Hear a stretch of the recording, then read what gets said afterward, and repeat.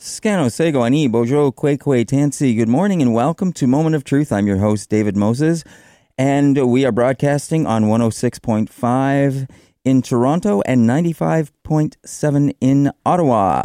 And this is Element FM, and your show lineup for today is a little bit different, but I think an exciting one. On the line, we have from Ottawa, I understand she just got there, we have Michaela Shannon, and we'll tell you more about her in a minute, but after Shannon, about 20 minutes from now, we're going to run a short interview that I did last week with Gary Anasangria, and he is the Parliamentary Secretary to the Minister of Canadian Heritage and Multiculturalism, and that is going to be on some legislation that just came down the pipe. And then after that interview, we're going to come back after a short break, and we're going to go to our Ottawa studios. And there we are going to speak with Caroline O'Neill. She's going to bring us up to date on that and a few other things that are going on that have recently happened in the Ottawa area. SNC-Lavalin is one of those things. So we will be talking with her at about 40 minutes to the hour. But right now on the line, I would like to welcome Michaela Shannon. She's a member of the Frog Lake First Nation. Good morning, Michaela. Welcome to the show. Good morning, David. Thank you for having me. Oh, it's a pleasure. I'm sorry that you couldn't make it into the studio with us today. We were looking forward to it, but we understand that you have a very busy life, so we're grateful that you called us on the phone. So, Michaela, you've had quite a life in the last number of years. Many people may not know about that you were previously Miss Teen Saskatchewan in 2014. You were top runner-up in the top 5 of Miss Teen Canada. You host a show on APTN. The Other Side. You are also on Rabbit Fall on CTV, Space Series, Space Stretch. And you're also part of the spring campaign for Nordstrom, and you're on a huge billboard in downtown Toronto. So congratulations to all of that, first of all.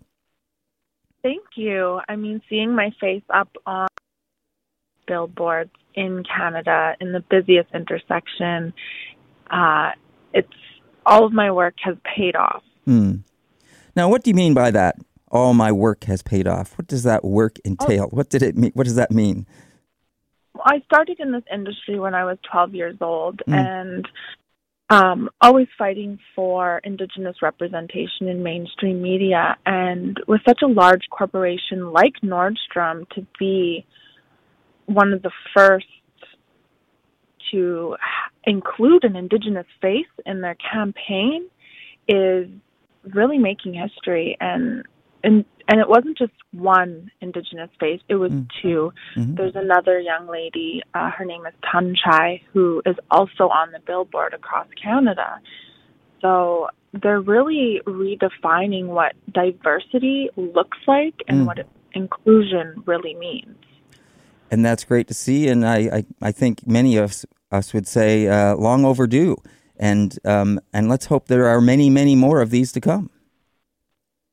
I believe there will be. There's a lot of attention being drawn to it, and I've got a lot of opportunities from this campaign that is making me hopeful there will be more Indigenous representation in the future. Michaela, because your line of work is so visual and you're always out there on the front, I'm sure that you realize that your work comes with some responsibility as a sort of a representative of the Indigenous community.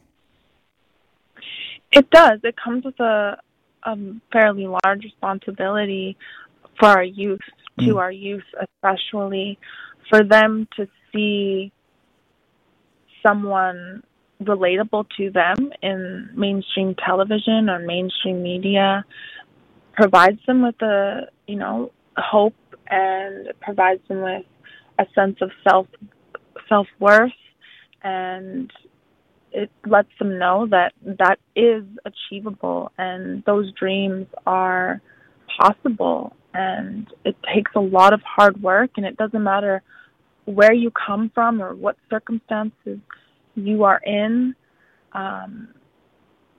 You can break free from those cycles and live a positive lifestyle. Now, Can you tell us a little bit about what you had to struggle with in your early life? Yeah. So I grew up in a small town in rural Saskatchewan, and it's one of the most racist communities in Canada, and I experienced a lot of bullying, a lot of racism. Being only the second Indigenous family in the town, I was singled out a lot, and I was all through elementary school was threatened, was called names, racial slurs, from dirty Indian to squaw. I was threatened by getting beat up. If I come to school, people would throw things at me, and it just made it a very unpleasant environment, which damaged my self-esteem and my confidence. And that's when my mom had decided to put me in these self-esteem classes with a modeling agency, and it was more so to get me outside of my shell and build the confidence. I never thought it would lead to a career in modeling and the arts. Now you also, along with this success that you've had, you mentioned that even though it is important to you, and I'm sure you're grateful that this has happened, but it's not entirely all of you. In other words, what I mean by that is you have other passions, you have other things that you're interested in, and in fact, I believe you got involved with National Addictions Awareness Week. Yeah, I mean, I went to the U of S and studied Aboriginal justice and criminology for a little bit, and my original goal was to go into law and politics and work with youth and in the justice system and doing youth programming, which I incorporate in my workshops and my public speaking with the arts as well. Interesting. Now, you also have other things that you're involved with. I really like this Walk With Me. Can you tell us a little bit about that? Yeah, so I recently just launched my new website and my new blog called Walk With Me. And, it's just a platform for me to share my personal experiences from childhood to adulthood and everything in between, and give advice, concepts, opinion, perspectives, and really just use my voice and share my voice for those who are willing to listen. And I hope that a lot of youth can read what I have to say and use it. As I read through the material that you had posted, and there were a couple of things that jumped out to me, and I thought it was really nice to hear. And I think that it shows that the Indigenous perspective does always bring something different and new to a situation. So in your modeling career, and you've been a part of many, but this one in February, I guess it was, that you were part of this. But it says, if you think about Indigenous reporters covering these events, that an Indigenous reporter would come with different questions to ask, and they would bring a different perspective to that situation. And you go on to say also about the fashion itself, about the garments that are being worn, and that Indigenous fashion, each seam and stitch and thread has a story. And I thought, it's very true. Many people look at the garment, they look at the overall, but they don't think about that, the whole package and how that gets put together, and the stories that, like you say, there is a story in every stitch. I thought that was really interesting. Yeah. Can you elaborate on that? Yeah, I mean, with the many Indigenous designers I've worked with, they've told me their stories about why they use certain colors, why they used certain designs, certain stitch patterns. And, it goes back even hundreds of years in our traditional regalia as to why we use elk teeth or why we use the floral designs. I know, like the Métis people have floral designs, and Lakota people use a lot of geometric shapes, and there's different meanings behind it all. And in modern fashion, Indigenous designers are incorporating those traditions and stories into their fashion. Mm-hmm. Now, as you are, and you've pointed out that you're in the light, you're out in the public, you're a face, but you also talk about behind the scenes in the industry and some of the challenges you face in the industry itself. Do you want to elaborate on some of those challenges that you see? They're also, I guess, opportunities at the same time, aren't they? Yeah, I mean, working in the mainstream industry, there's very, very few people that hold knowledge on Indigenous people or, accurate knowledge on Indigenous issues. And so there's a lot of ignorance. So when I go into these jobs and these gigs, I find myself educating people or people coming to me and asking me questions and just trying to better understand about what's going on in the news and what they're hearing. And,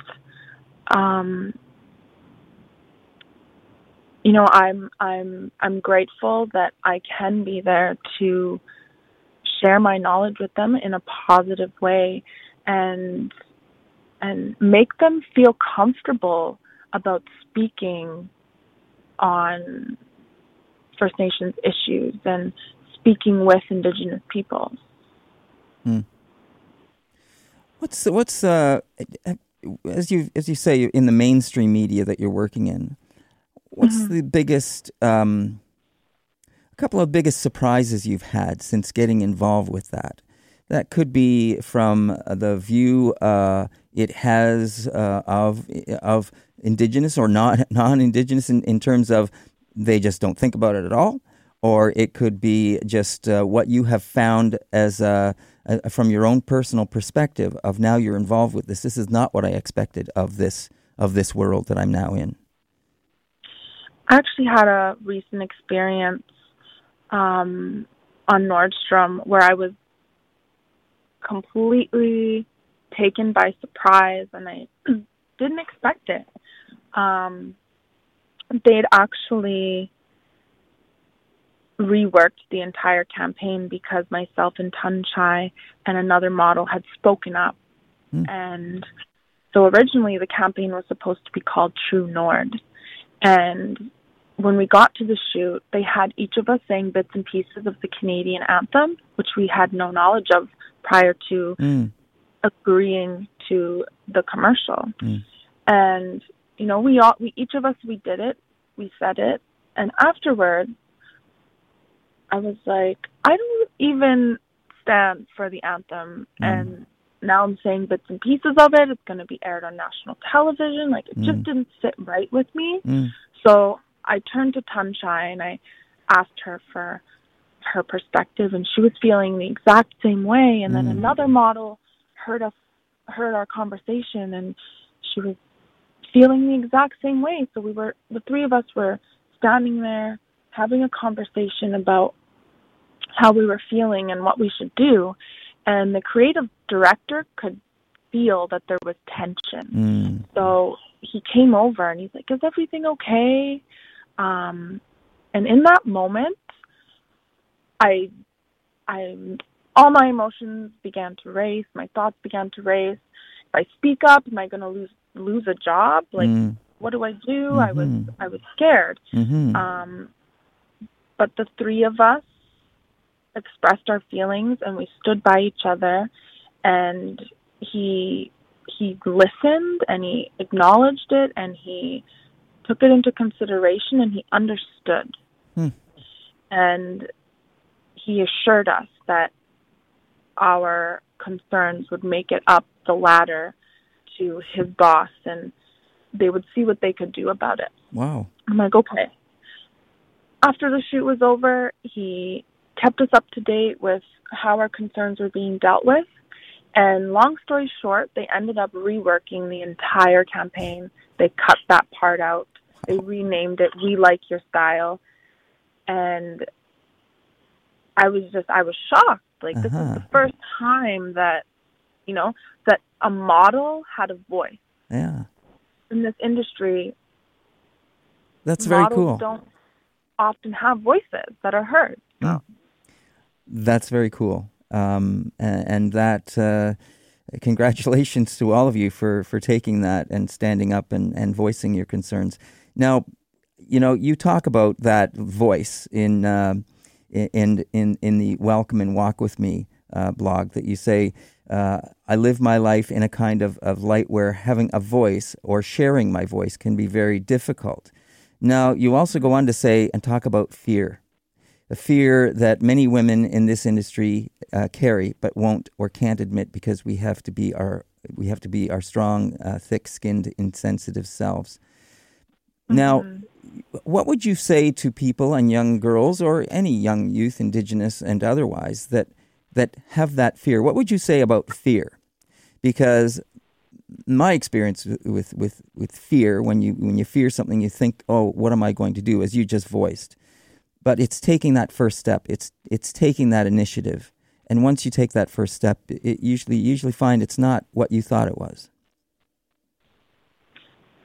It's not. And it takes a lot of practice to make the jump.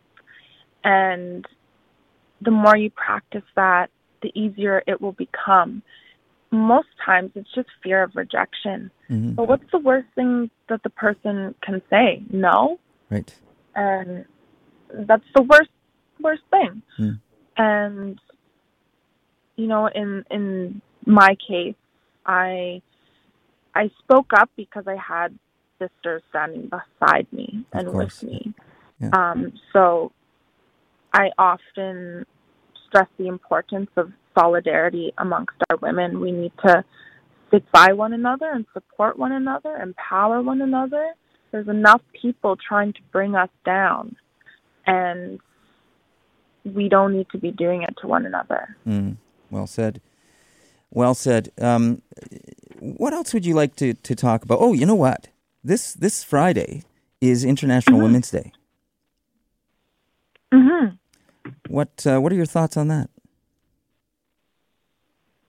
International Women's Day. I mean, I'll be here with my friends, my girlfriends, and celebrating each other's successes. And I put emphasis on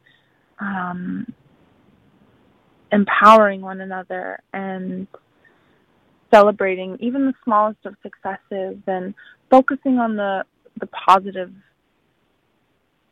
stories and the positive experiences of one another. Right. And, there's nothing stronger than a circle of women. Well said. That's very true. Listen, we're quickly running out of time. I'm just wondering, speaking of women, what's your mom think about all this success that you've had? My mom, she's been waiting for the day where I would have my break, as she would say it, where I would break through as an Indigenous person in mainstream media. And she's very, very proud. And she's been so supportive through it all. And I couldn't have done it without her. And, if it wasn't for her,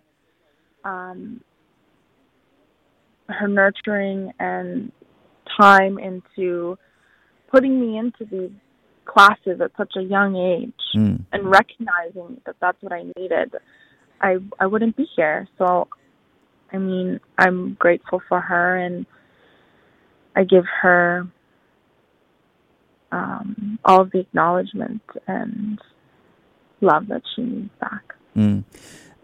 How would you say this has benefited your family?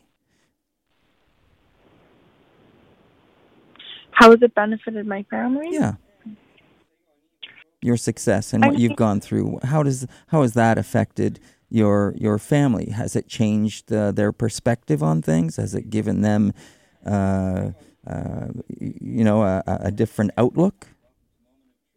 It has, but this is just the beginning. So they're hopeful that they will see a consistent, more long-lasting chain of change.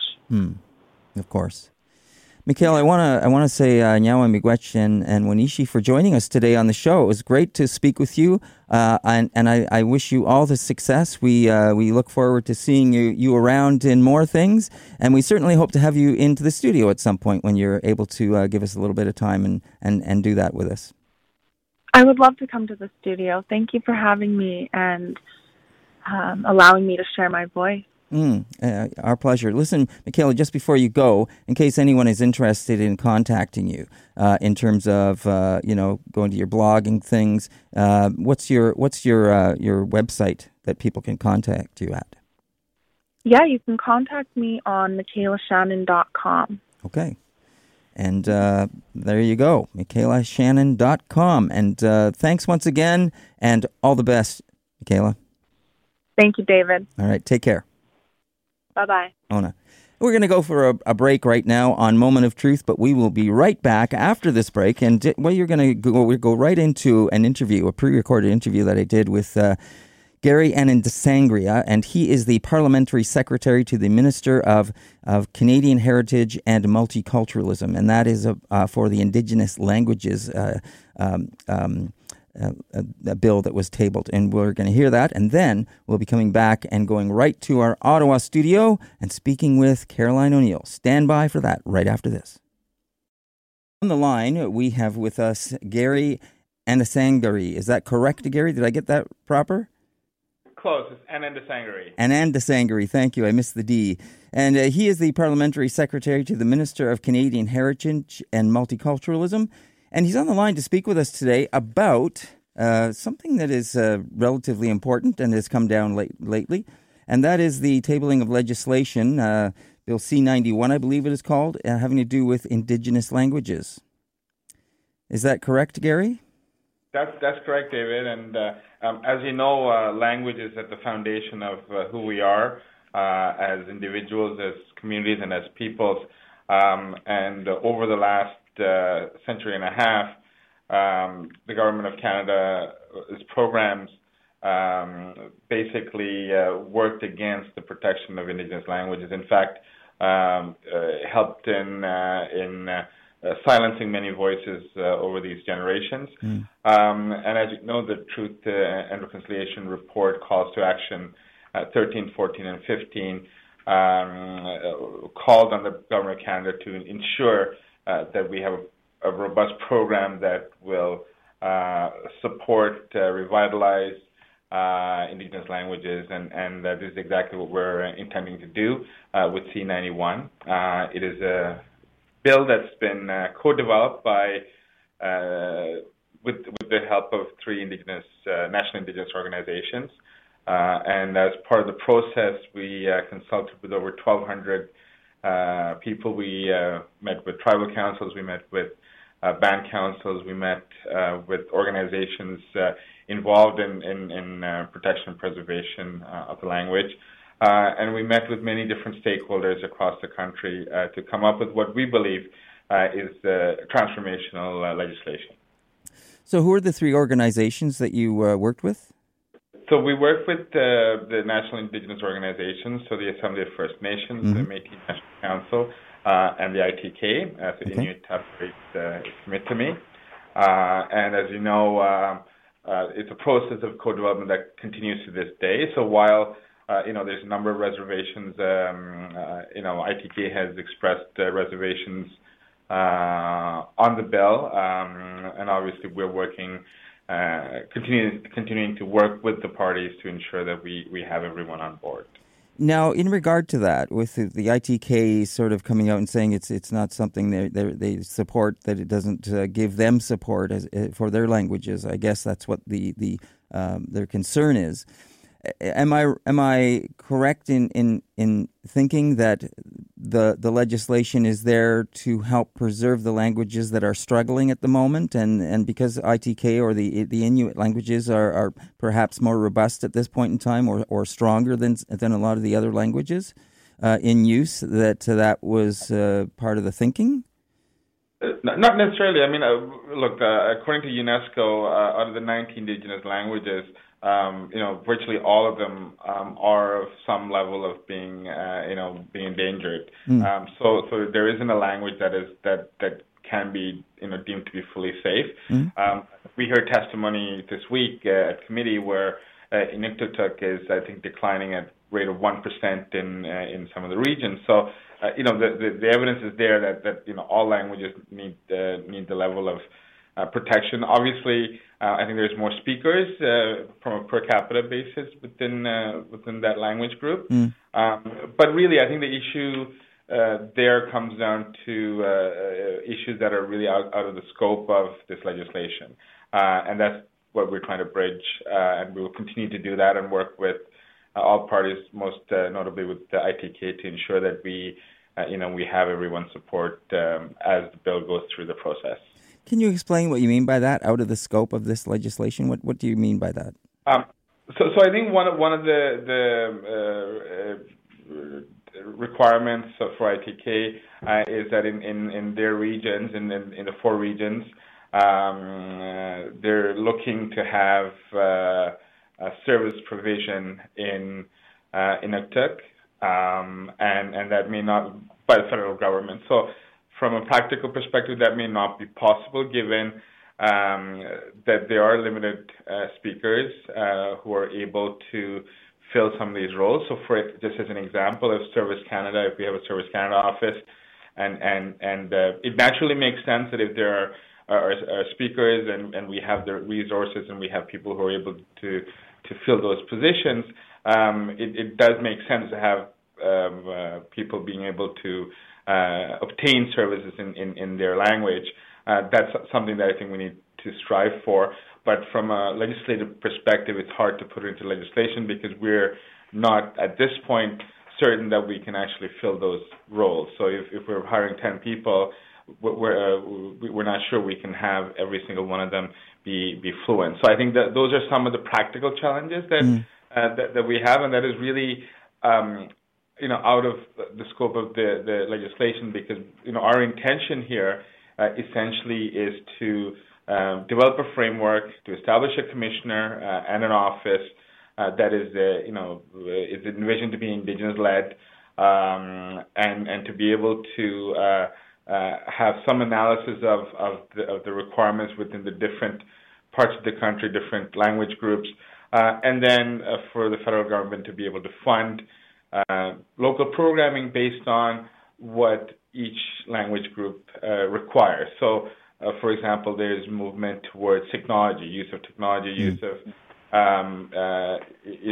television. There's use of classrooms. Apps are being developed in certain communities. So we're looking for the legislation to provide a framework where, depending on the language group, depending on the severity and the depth of the loss, be able to customize a local solution to be able to revitalize, reclaim, and rejuvenate the language, and that is where the federal government comes in with substantial money to support those initiatives. Because as is, our program is and then I'll be the first to admit it's not sufficient to be able to undertake the depth of the loss, and therefore what we're looking for and what we've heard from many different communities is a need for long-term, sustainable, predictable funding that is not program-based. So not looking for things that could run for 6 months or 1 year, and then they're reporting a requirement, then they don't get funded the next year, and then they have to come back. So there's no continuity. What we're looking to do is to be able to really develop resources locally that can build towards much broader framework. So we're going to start at different places for different people based on where the language is and what kind of supports are available. There are great models we see in places like Saskatoon. School board, for example, has a Cree bilingual school in Cree. In parts of Nunavut, I think Nunavut, for example, they have grade 1 to 4 available in Inuktitut. So, they're all starting from different places. There's the Oneida. I met them 2 weeks ago in southwestern Ontario.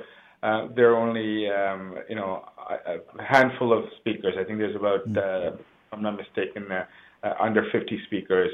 So they're in a different place. So we need to be able to have a framework that supports all of these programs and all of these language groups, and understanding that they're all going to start at a different place, but we want them to end at the right place, which is proficiency, which is longevity of the language, and to be able to continue, with the proficiency that's required for language to survive. It's a huge undertaking, for sure. Now, the Indigenous Languages Commissioner, that person will be chosen fairly soon. What's the status on that?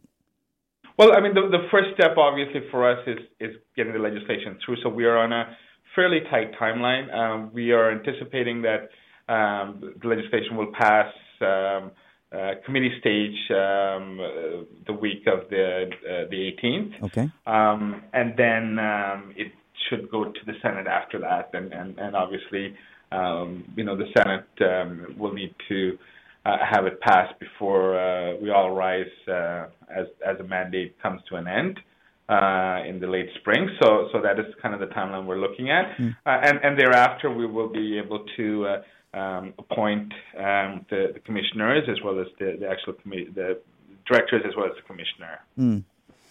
Well, it's exciting stuff, and like you said, it's long overdue. And I know, like you said, there are some areas that are already working on their own for some of these languages and supporting their own languages. I know there's some schools on Six Nations that exist in that regard as well, in terms of having immersion schools for their languages. So it is exciting, and as you mentioned, there's technology that can support this in terms of apps and in terms of radio and television. Now, do you have any idea in terms of if people are interested in accessing the dollars to help preserve their languages and move this forward, do you have any idea at this point in time what that might be in terms of helping them? Sure. I mean, right now we have what's called the ALI program, Aboriginal Languages Initiative, and that is going to be like an interim measure until the full scope of the legislation is implemented, and it's going to take probably about a year and a half or two for the commission to be established and for the new funding mechanisms to kick in. But in the interim, the ALI program, which I mentioned earlier, is kind of the route. But we're hoping that, in these intermediary time frame, we're hoping that people will start to get creative, will get excited, and will start trying to develop their own, work plan in terms of their language, and that is that will be followed by the funding that comes from the federal government. Great. Gary, I know you have to run off to another meeting. I'm just wondering if there's anything we haven't spoken about that you want to mention just before you leave. Look, ultimately, this is something that is long overdue. This is something that I think is foundational to every every people. And while Canada has made a lot of mistakes in this regard, I think it's long overdue that we get on this path towards ensuring the languages are vibrant and do survive and thrive over time. It is so fundamental. Like I'm not a native English speaker, so my mother tongue is Tamil, and I can tell you how important that is to me and to my identity, and how that's given me the grounding. And I think for people, their connection to the language, the land, the culture is so fundamental, and that's what we're hoping to do with this legislation. It's not perfect. It's not a panacea for all of our issues, but this is one fundamental aspect of an identity that we want to support and to find a long-term path for survival. Thanks, Gary, and I thank you for explaining your own background. I was curious, and I appreciate you sharing that, because it is not just necessarily an Indigenous issue to Canada. It is worldwide. So I appreciate you sharing that with us. I know you have to run off, so I want to say thank you very much for joining us today. I appreciate you taking the time to do so. Thank you, David, and I hope to speak to you again. Likewise. And that was the voice of Gary Anandasangari, and he is the Parliamentary Secretary to the Minister of Canadian Heritage and Multiculturalism. And I want to thank him for joining us on the phone today. And back to regular programming. And good morning and welcome back to Moment of Truth. I'm David Moses, your host. We are broadcasting on 106.5 in Toronto and 95.7 in Ottawa. This is Element FM, and I believe on the line from Ottawa, we have our reporter, Caroline O'Neill. Morning, Caroline. Hi, David. Hey, how you doing? Good morning, I'm there. I'm great. How about yourself? Good. So, Lisa, you've been pretty busy up there on the Hill, I understand. It has been quite the time to be in Ottawa, David. I'd say so. Never a dull moment with so many things happening right now. Yeah, last week was quite the busy week. There was a lot to keep our eye on and quite a lot to go see for ourselves to see what's happening over on the Hill. Yeah, I think that's great that you have that ability for us to go there and keep your ear to the ground and meet and see and give us the takeaway from your own perspective on many of these things. So where do you want to start? Should we start with SNC-Lavalin? Yeah, I think we might as well. That is certainly the hot topic of the past few weeks. So let's start there. Sure. So what can you tell us? What was your takeaway from what happened last week and leading up into things to come this week? For sure. So first of all, I was actually fortunate enough to be in the room when Jody Wilson-Raybould, the former Attorney General of Canada, actually testified. She testified nonstop for well over 3 hours. She didn't take a break. It was quite the thing to see. And I have to say, as somebody who was in the room, David, the tension was really palpable. This was something we had all been waiting for. I had been in question period for the past few weeks, and it was very bizarre because she can't speak about any of those issues in question period. So often an entire hour of question period would be about her, and she would just have to sit there and say nothing. So this was the first time we finally had the chance to hear from her, and we heard quite a bit. Mm-hmm. Anything specifically that jumps out at you that you feel that maybe we haven't heard yet, that or a perspective that you could bring to this that we haven't heard? Yeah, so first of all, I think we have to bear in mind that we haven't heard the whole story yet. Yeah. Solicitor-client privilege was only waived up until just before she was shuffled. Right. Everything we heard from Member of Parliament Wilson-Raybould pertained to before she became the Veterans Affairs Minister. So any communication after the fact, we have yet to hear. Yes. We also have yet to hear from Jerry Butts. Jerry Butts will be testifying this Wednesday, and it's my plan to be there as well, so I'll definitely have more for you then. So we still need more of a holistic picture. However, what we did hear from her was we heard her say that the Prime Minister and the Clerk of the Privy Council told her that there is an election in Quebec, we have to think about SNC-Lavalin. And she says that the Prime Minister himself said, I'm the MP for Papineau, and she said that she asked him point blank, are you asking me to interfere politically? That is a huge statement. That is certainly a statement that cannot be ignored. And was there an answer to that? So she says the answer that the Prime Minister gave was, no, but we need to find a solution. Yeah. But he told her that he wasn't politically interfering. But for the House member committee members who are questioning her, they really viewed that as political interference. Sure. Just the matter of stating it or saying something like that. Exactly. The other thing that she said that I think was very striking was just towards the end of her half an hour long statement, she said, I come from a long line of matriarchs, and I'm a truth teller in accordance with the laws and traditions of our big house. And I thought that was a really telling statement, the fact that for her, she was saying that it's about the truth that matters to her the most. And I think she really viewed this as her opportunity to speak truth to power, which some people will remember was a statement she made when she first released a statement talking about why she was shuffled over to Veterans Affairs. And I think speaking truth to power is a real theme here with Member of Parliament Wilson-Raybould.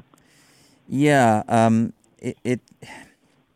I heard a comment made that that she kind of threw her colleagues under the bus, with this sort of thing, and that she may be speaking her truth, but it's at the cost of her colleagues or her party.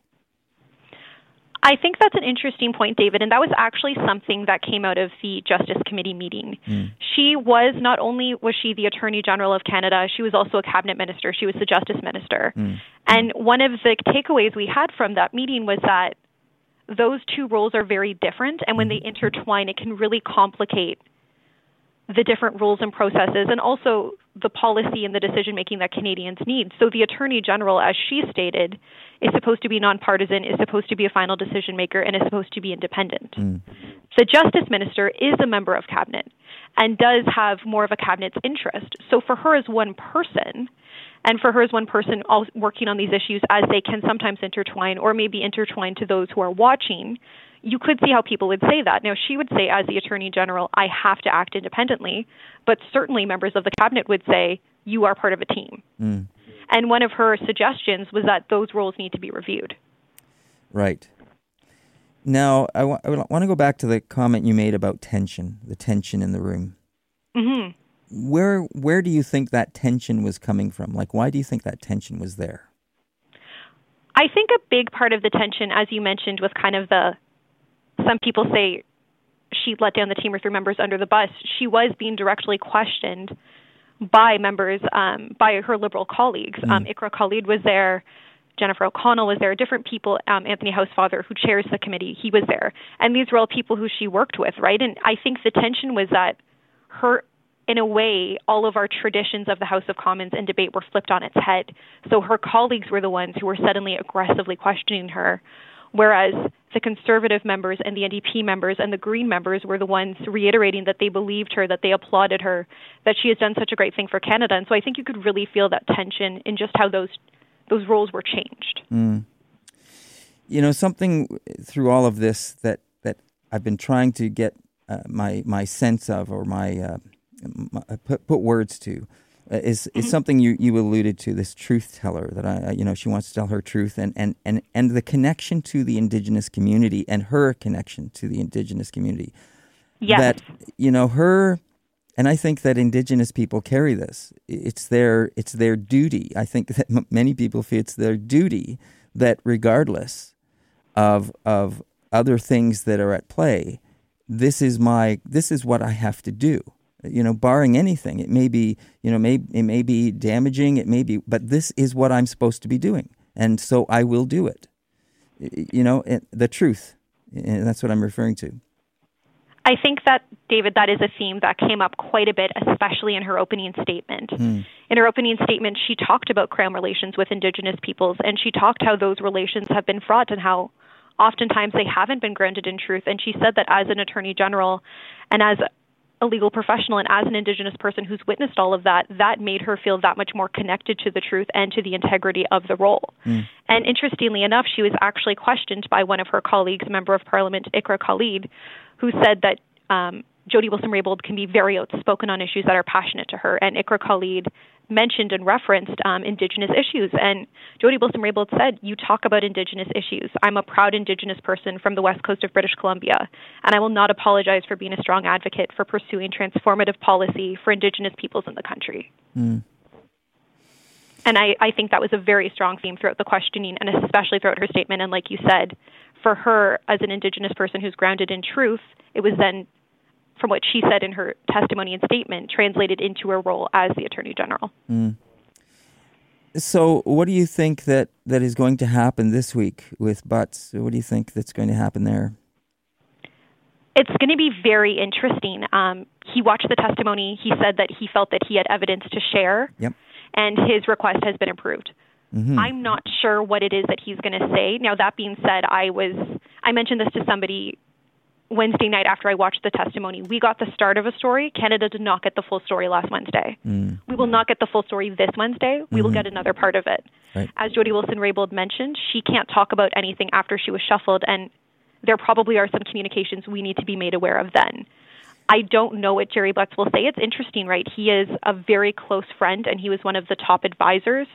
People in Liberal circles will tell you that he was kind of the guy behind the sunny ways kind of narrative, and people on the other side will say that Gerry Butts was the puppet master. So this is quite the person to hear from. Right. Yeah, interesting. It will be interesting. Now, as you were talking, something came to me, and I'm just wondering, from the meeting you were at last week. Yes. What were the faces of the people telling you as you left that room?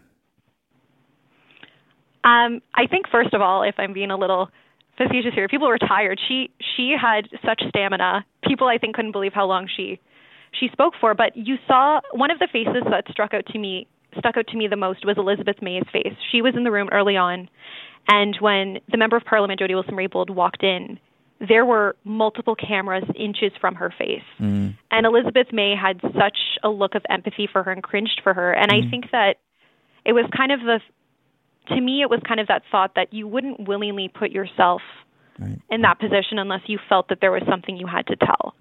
I think there were faces of concern at some point. I mentioned, Ikra Khalid mentioned the Indigenous files issue.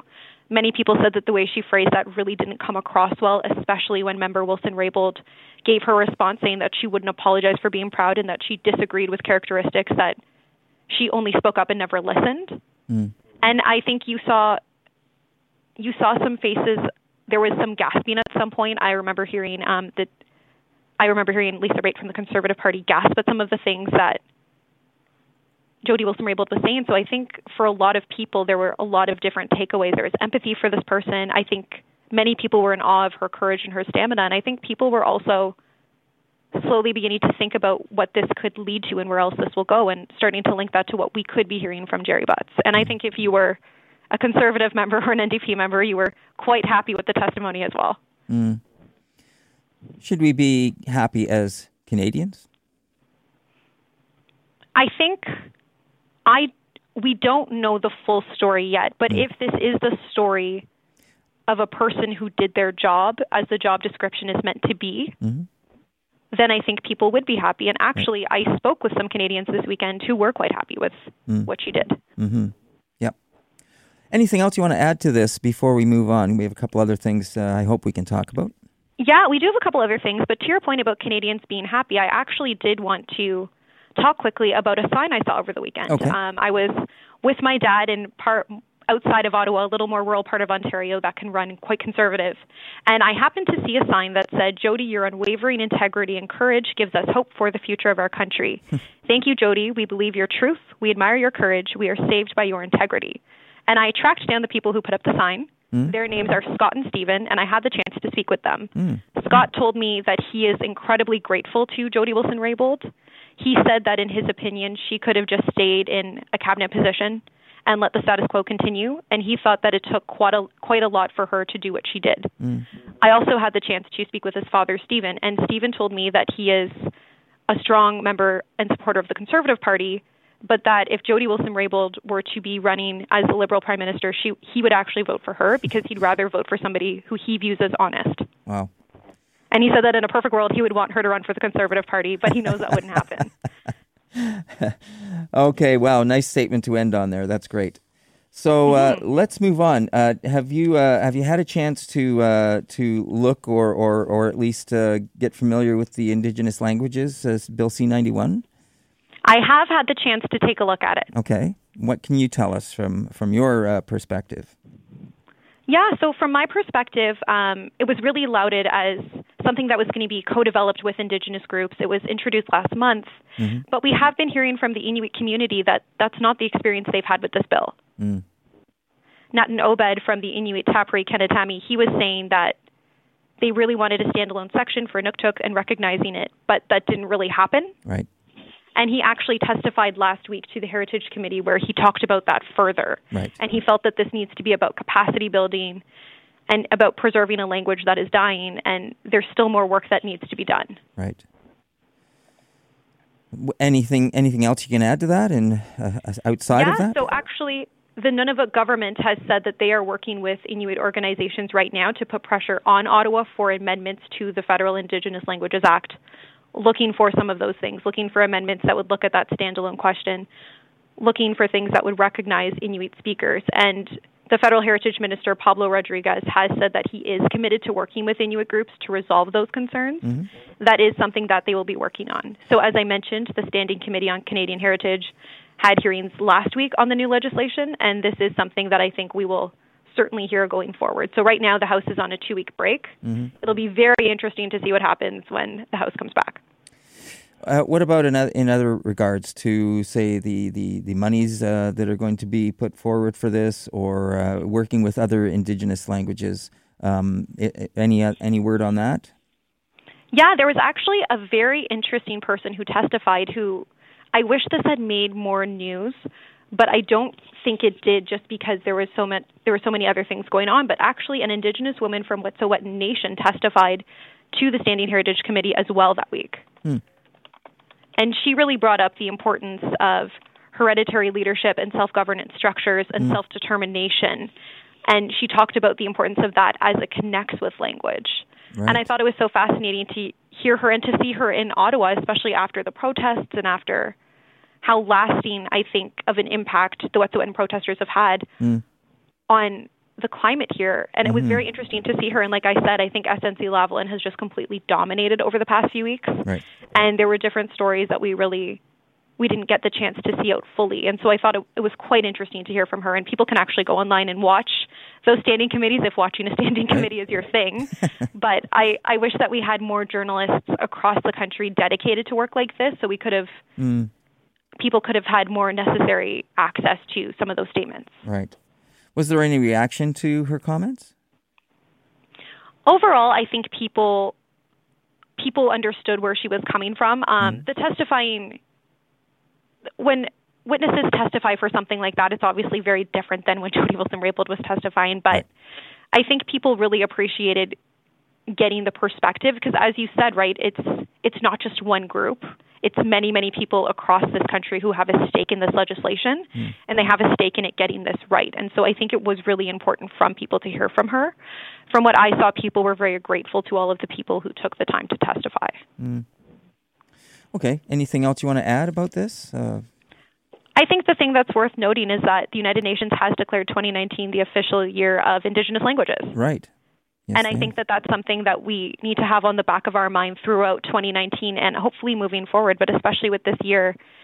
The United Nations itself has a website that people can go to and look at some of the different statistics about Indigenous languages that have been preserved or Indigenous languages that are perhaps on the brink of extinction and what it is that we can do and also the power of those languages. And I think that stories of language will continue. We even saw that right at the Oscars with Roma, which featured Indigenous Mixtec language. And so I think in general, we need to keep that in the back of our mind. And I certainly hope that the United Nations continues with programming that helps people to learn and understand the value and importance of Indigenous languages and what we can do to preserve them moving forward.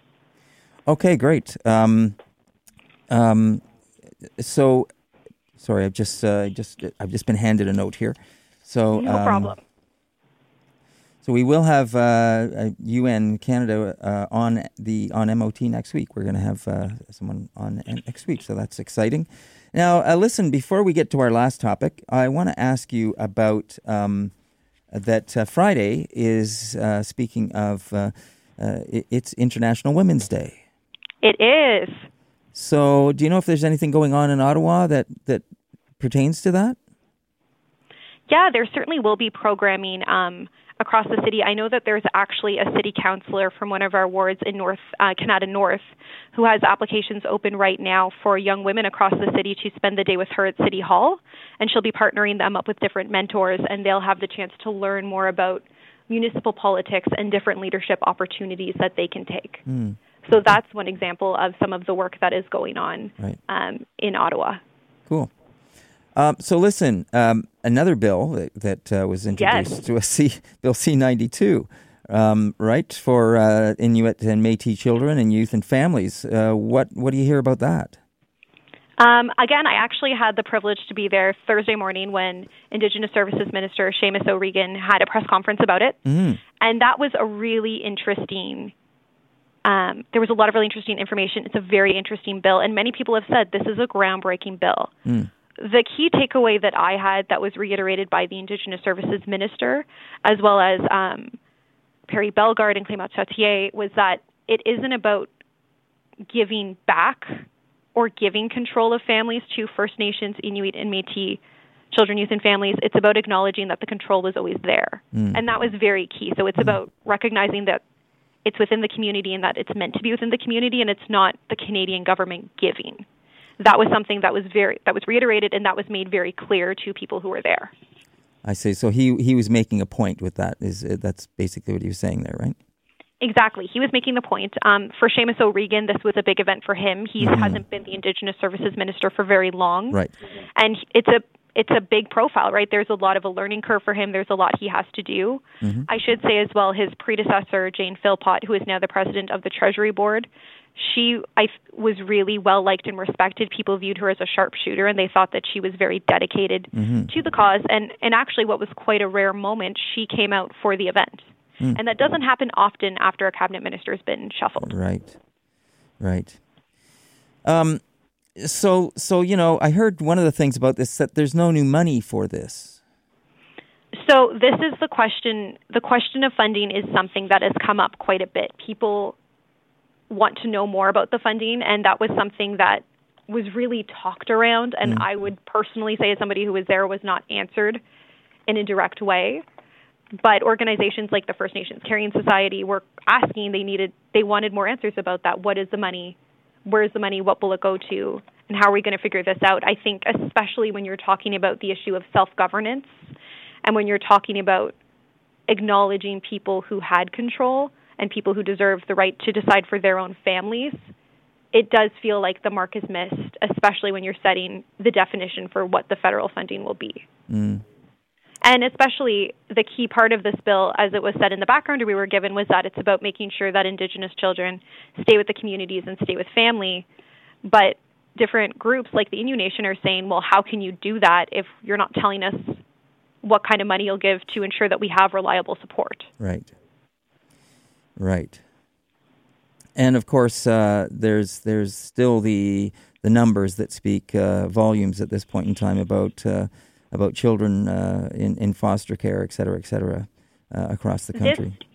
This was something that came up quite a bit, David, and I think we talk a lot about the 60 Scoop, and we often like to talk about these things as historic, even though they're not. People who lived through the 60 Scoop are living with us today. But a lot of the different leaders at the event pointed out that there are actually more Indigenous children in care now than there were in the 60 Scoop. That's what they were saying, and they said this is a current humanitarian crisis. Okay, Carolyn, we have to cut you off there. Sorry about that, but we're run out of time. Thank you very much for joining us today on the show. We really appreciate it, and let's do it again. Yeah, thanks for having me, David. Okay, talk to you later. Okay, bye-bye. That was Caroline O'Neill in Ottawa.